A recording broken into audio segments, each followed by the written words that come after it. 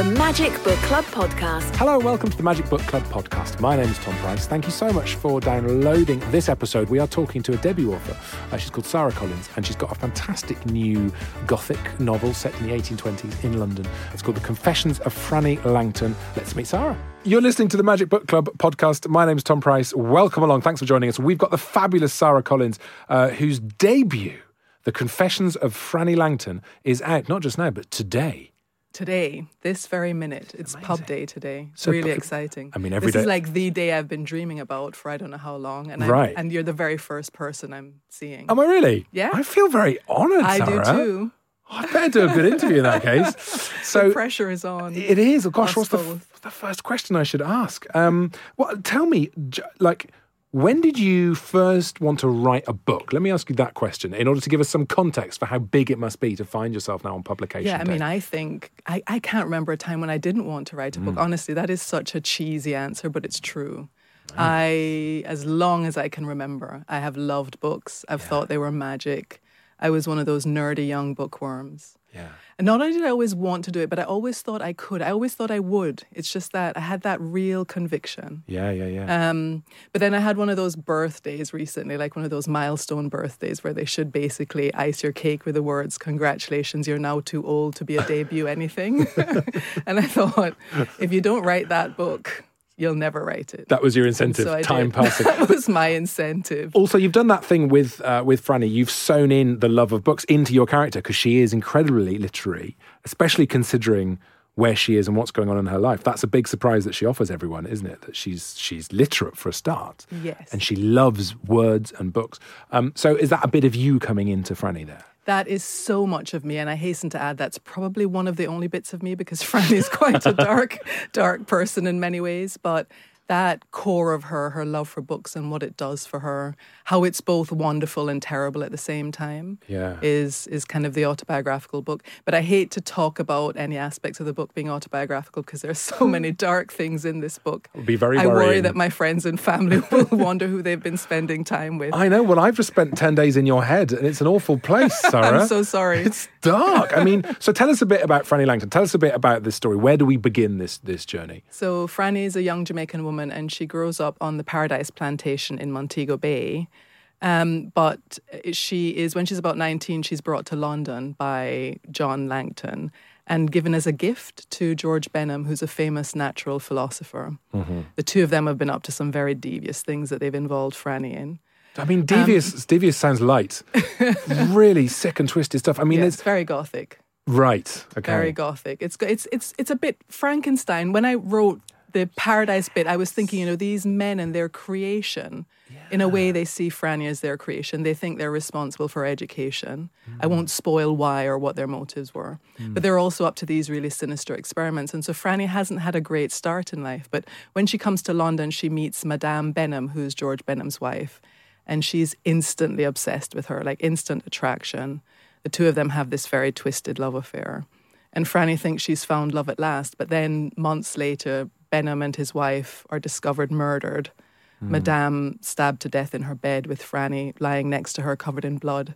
And Frannie swears she couldn't have done it. She insists she could not have killed the only person she ever loved. But her lawyer urges her to write her confessions from Newgate Prison. And so she's telling us her life story in an attempt to convince us that she just couldn't have done this thing. So that's the image the book begins with.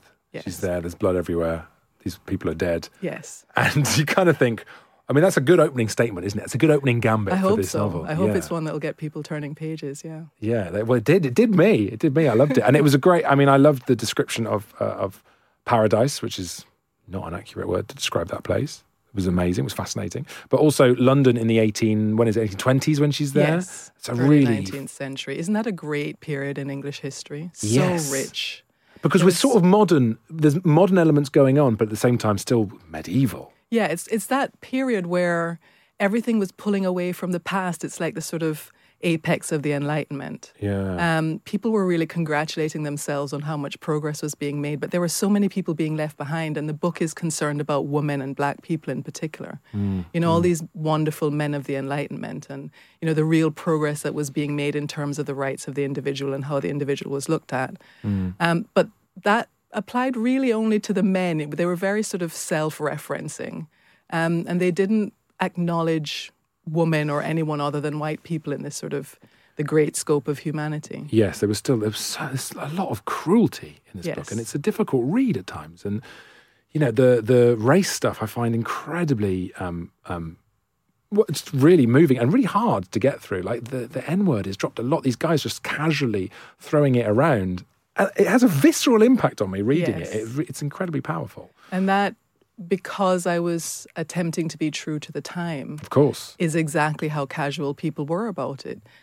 So I was, for me, it was quite difficult because I was writing about a period of time during which there was actually serious debate about whether or not black people were human. Thomas Jefferson said, "No black has ever uttered a thought above the level of pure narration."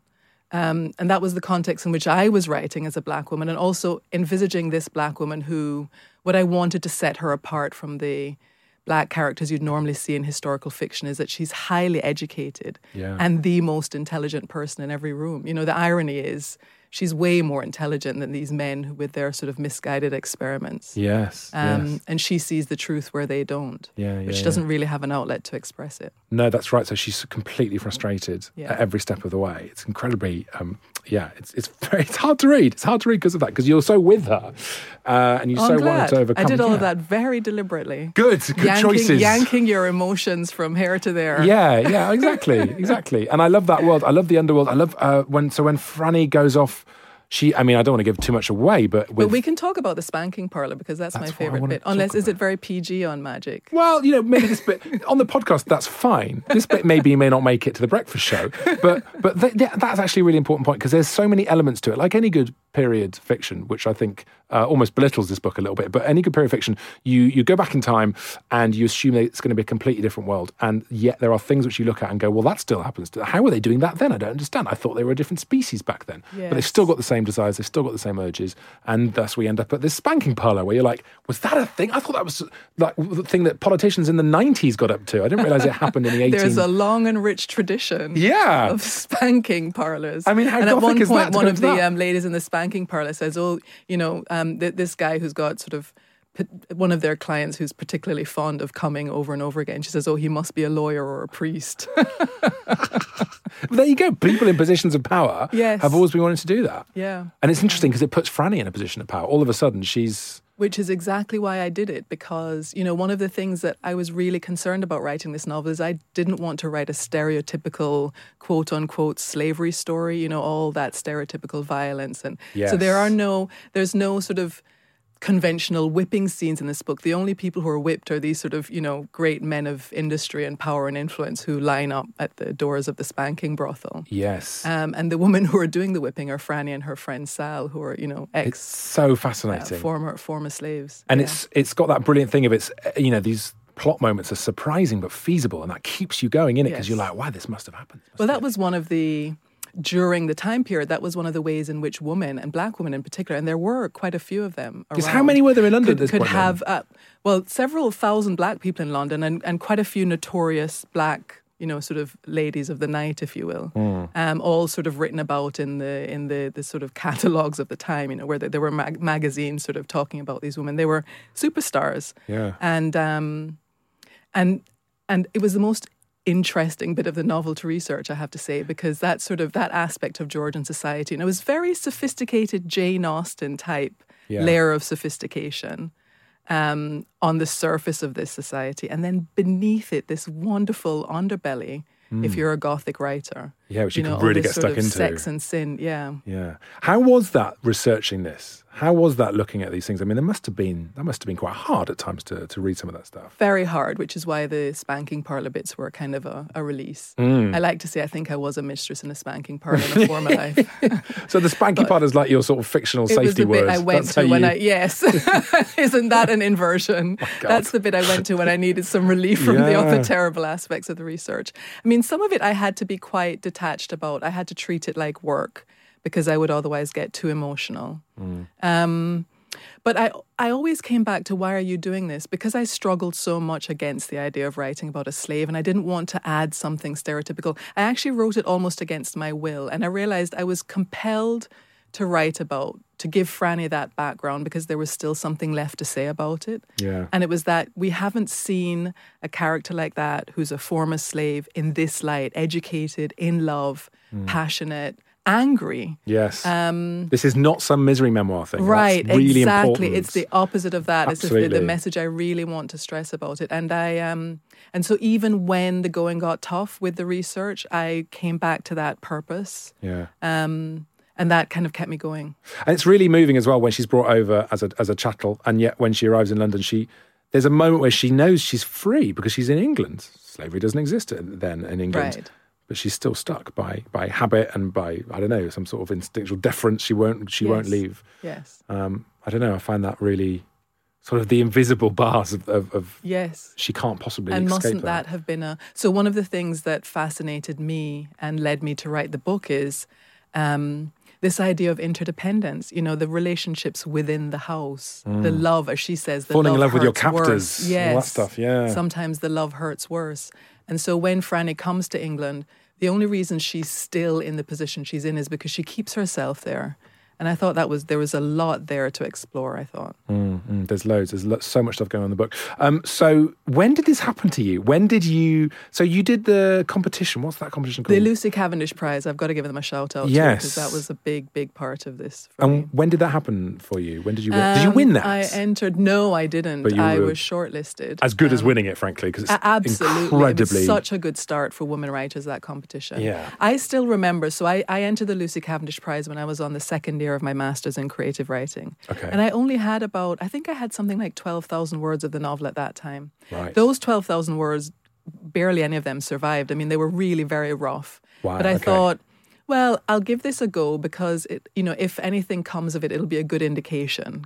You can see where you are. Is it worth continuing? But I really didn't expect very much from it. And I actually remember entering on the very last day, almost the very last possible minute. Oh, really? And thinking, Just here send you this go, off, see what spending happens. yet another entry fee on a writing competition. And, you basically earned zero from writing and spent however much it is. And you don't get feedback from those competitions as well. Not so unless, they just not disappear unless into you're the ether. placed. Exactly. And I thought, you know what, just do it, just try it. And I actually remember emailing my husband afterwards and saying, right, well, I've done it, there goes nothing. And then I was shortlisted, and my agent was one of the judges at the time, and so the shortlisted entrants had a kind of feedback session, and I went along to this feedback session naively thinking that would be it. I would just get some feedback, but it was also like my rom-com movie moment, like, oh, I'm going to be in a literary agency. Yeah. I'm going to see what it's like. I remember the morning. It was one of those beautiful sunny mornings in London. And I sort of toddled along. I'm just going to soak this all in. It'll be wonderful. Mm-hmm. Got to her office and she had printed out the pages of my novel. And she immediately set them aside. And I thought, because I always see everything negatively, I thought, oh my God, she's so disgusted that she doesn't even want to talk about these. And she did say, right, I don't want to talk about this right now. And so my heart sank. Oh no. And I thought, wow, well, she's just being polite. She's contractually obliged now to give me the feedback. And then she said, I'd like to offer you representation. What did you do? And I almost fell out. Well, I did start crying and then tried to pretend I wasn't crying. I had that sort of mental messaging, be professional, be professional. Don't cry, but don't it cry. was the moment I had dreamed of, my entire life. So What have you done? What had you done before magic this? Moment. What had you done before this? I was a lawyer for 17 years, and that means I was miserable for 17 years. I really was a very miserable lawyer. We had a lawyer in recently, Harriet Tice. Harriet, her book is amazing. I love her book, yes. And it's very true to life. So I had exactly the struggle which so many women lawyers have, with children, the career. The career is all-consuming and demands so much from you. Yeah. And it's very hard to balance that with, being a parent. And how are you finding balancing writing now with being a parent? Well, I have to say it's also all-consuming. My children just have forgiven me. But while I was writing the novel, I was quite, I was pretty much pulled into this world a lot of the time. Yeah. So how does that work now? Because are you writing a new novel now? Are you moving? I am. It's about a cult. It's completely different, but it's going to be just as dark and mess with your head just as much. So is that going to be your thing then? You're going to be gothic and kind of, do you reckon that's what you're after? Oh my goodness, I hope not. I'm going to do a romantic comedy for the third one. Great. Gothic romance. That'll be fine. Well, this is gothic romance. Well, it is. It's sort of my tribute to gothic romance. So you're writing the next one now. Well, I'm also doing first of all, I'm doing the script because this Frannie has been optioned for television and I've been hired to write the script. Oh my goodness. We'll How is that writing a script compared to writing a novel? Very different, a revelation. And I think because I'm adapting my own novel, I have to take something I thought was very fixed, that I'd worked so hard to get into a position I thought was fixed and kind of unscramble it and rework it. So it's interesting. And is this going to be a series or a film? Series. Right, okay. I love television. I think television at the moment is the best vehicle for exploring a really good long arc for a character. Yes. Much better than film. So you could see her running for series after series? No. Or just a one series thing? But one series where you have the time to really get into who she is and what makes her tick. It's such a fascinating world. How did you feel at the end of the book when you leave her behind? Bloody relieved, to be honest, because I can be very melodramatic about the writing process, but this almost killed me. I mean, I really did. I was one of those kind of like a romantic poet locked in an attic somewhere suffering for my art. Like I really did put everything into it. How do you mean? I was glad in what to way? see Because the back of her. you were being pushed around to make it fit for what other people wanted, or you knew you could do better? Just that I was completely obsessed with the book. The characters never left me, especially Frannie. So I didn't get a good night's sleep during the whole 2-year period of writing the book because, lines would wake me up and I would know that's something Frannie has to say, and then I have to get up and write it down, and that would then bring back the energy of sort of, her bubbling away inside, literally, really. This is not a good advert for being a writer. No, I mean, I can't. I just have to be honest about it. Your kids go mad because you never speak to them because you're in a different world. I have a terrible bad back now as well as a result. My eyes, my wrist. I mean, I could go on melodramatically for a very long time. I love this. I was a bit glad to get to the end of the whole process. You've got writer's injuries, Sarah. I do. I have writer's injuries. But you know what? I'm glad you suffered because it was worth it. This book is a beautiful thing. And also, thank you so much. What a beautiful cover. Isn't it a beautiful cover? I need to give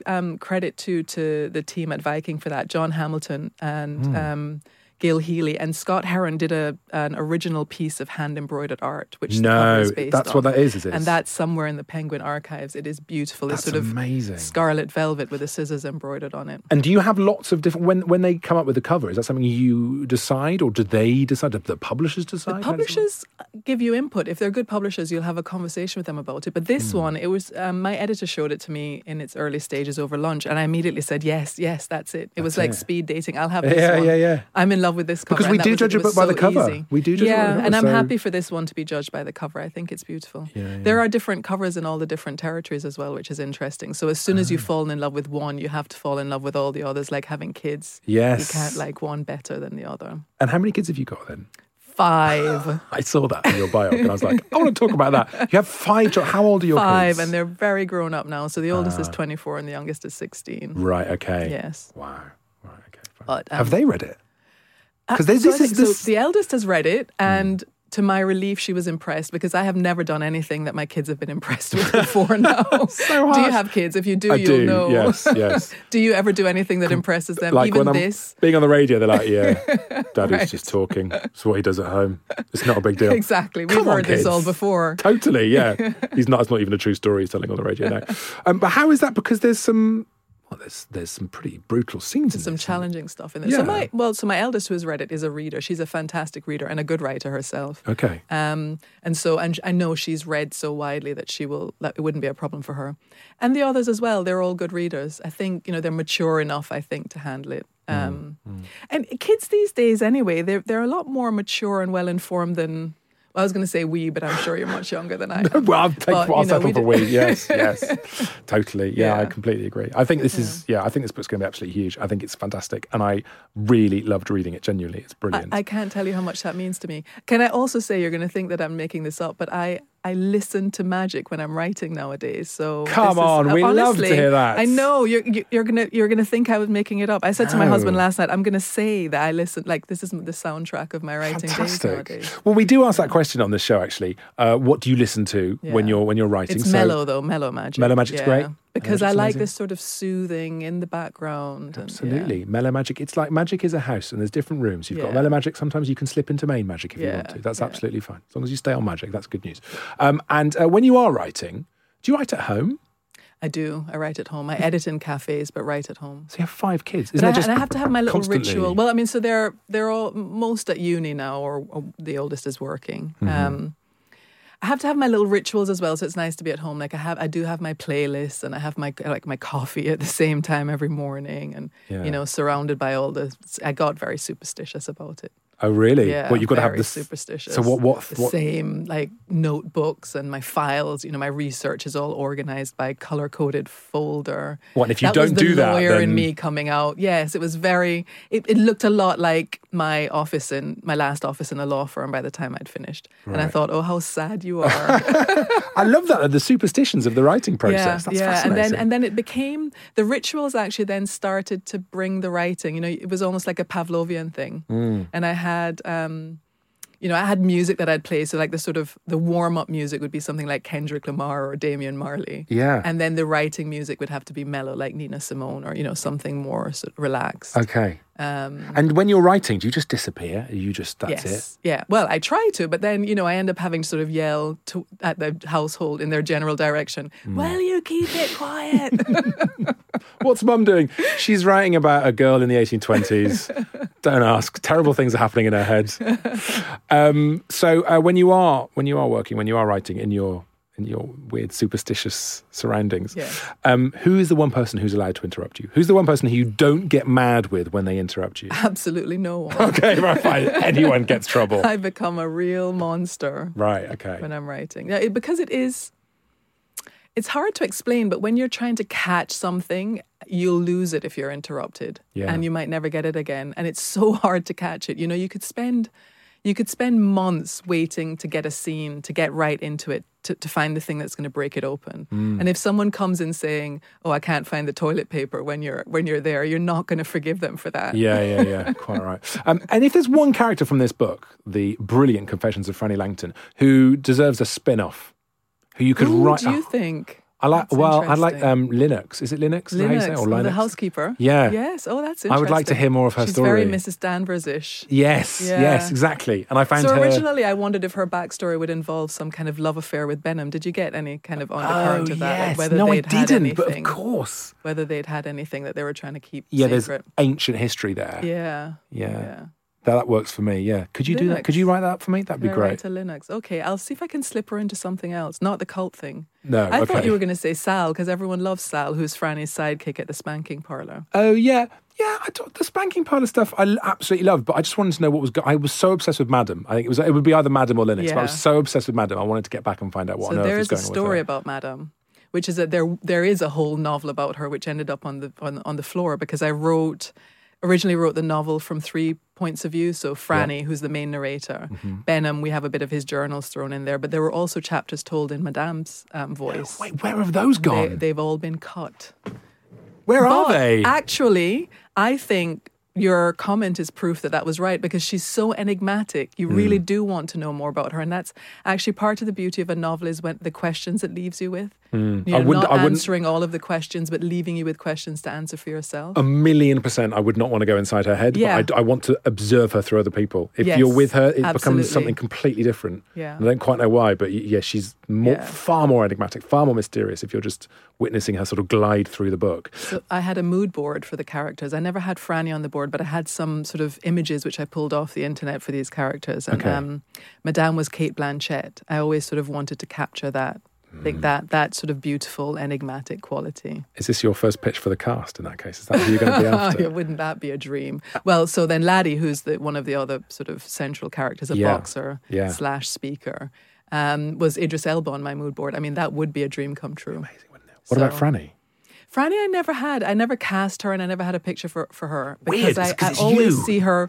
Well, I hope not. I told you. But I do always see her from the inside, if that makes sense. I mean, she talks about herself physically, but in sort of sketched out, not really ever have the details hammered down. And I think that was important, because maybe Franny has to be the character the reader identifies with and imagines for themselves. And I certainly had imagined her for myself, but I didn't want to impose that on the text, if that makes sense. So she was someone I saw more from the inside than the outside. She's a very compelling, very flawed, very lovable character. Oh, thank you so much. I thoroughly enjoyed this book. Thank you so much for coming in. Sara Collins, The Brilliant Confessions of Frannie Langton. I mean, that's not what it's called. It's called The Confessions of Frannie Langton. Let's it's not call called it The Brilliant Confessions. It's not as good a title. It's out now, and Sara, congratulations and good luck. I hope this reaps lots of success. Thank you so much for having me. Thank you so much for listening. We do loads of these. Go online, have a look at some of our older episodes, and please subscribe and rate and review and all that stuff. And we'll be back soon with more of the books you love. This is the Magic Book Club podcast.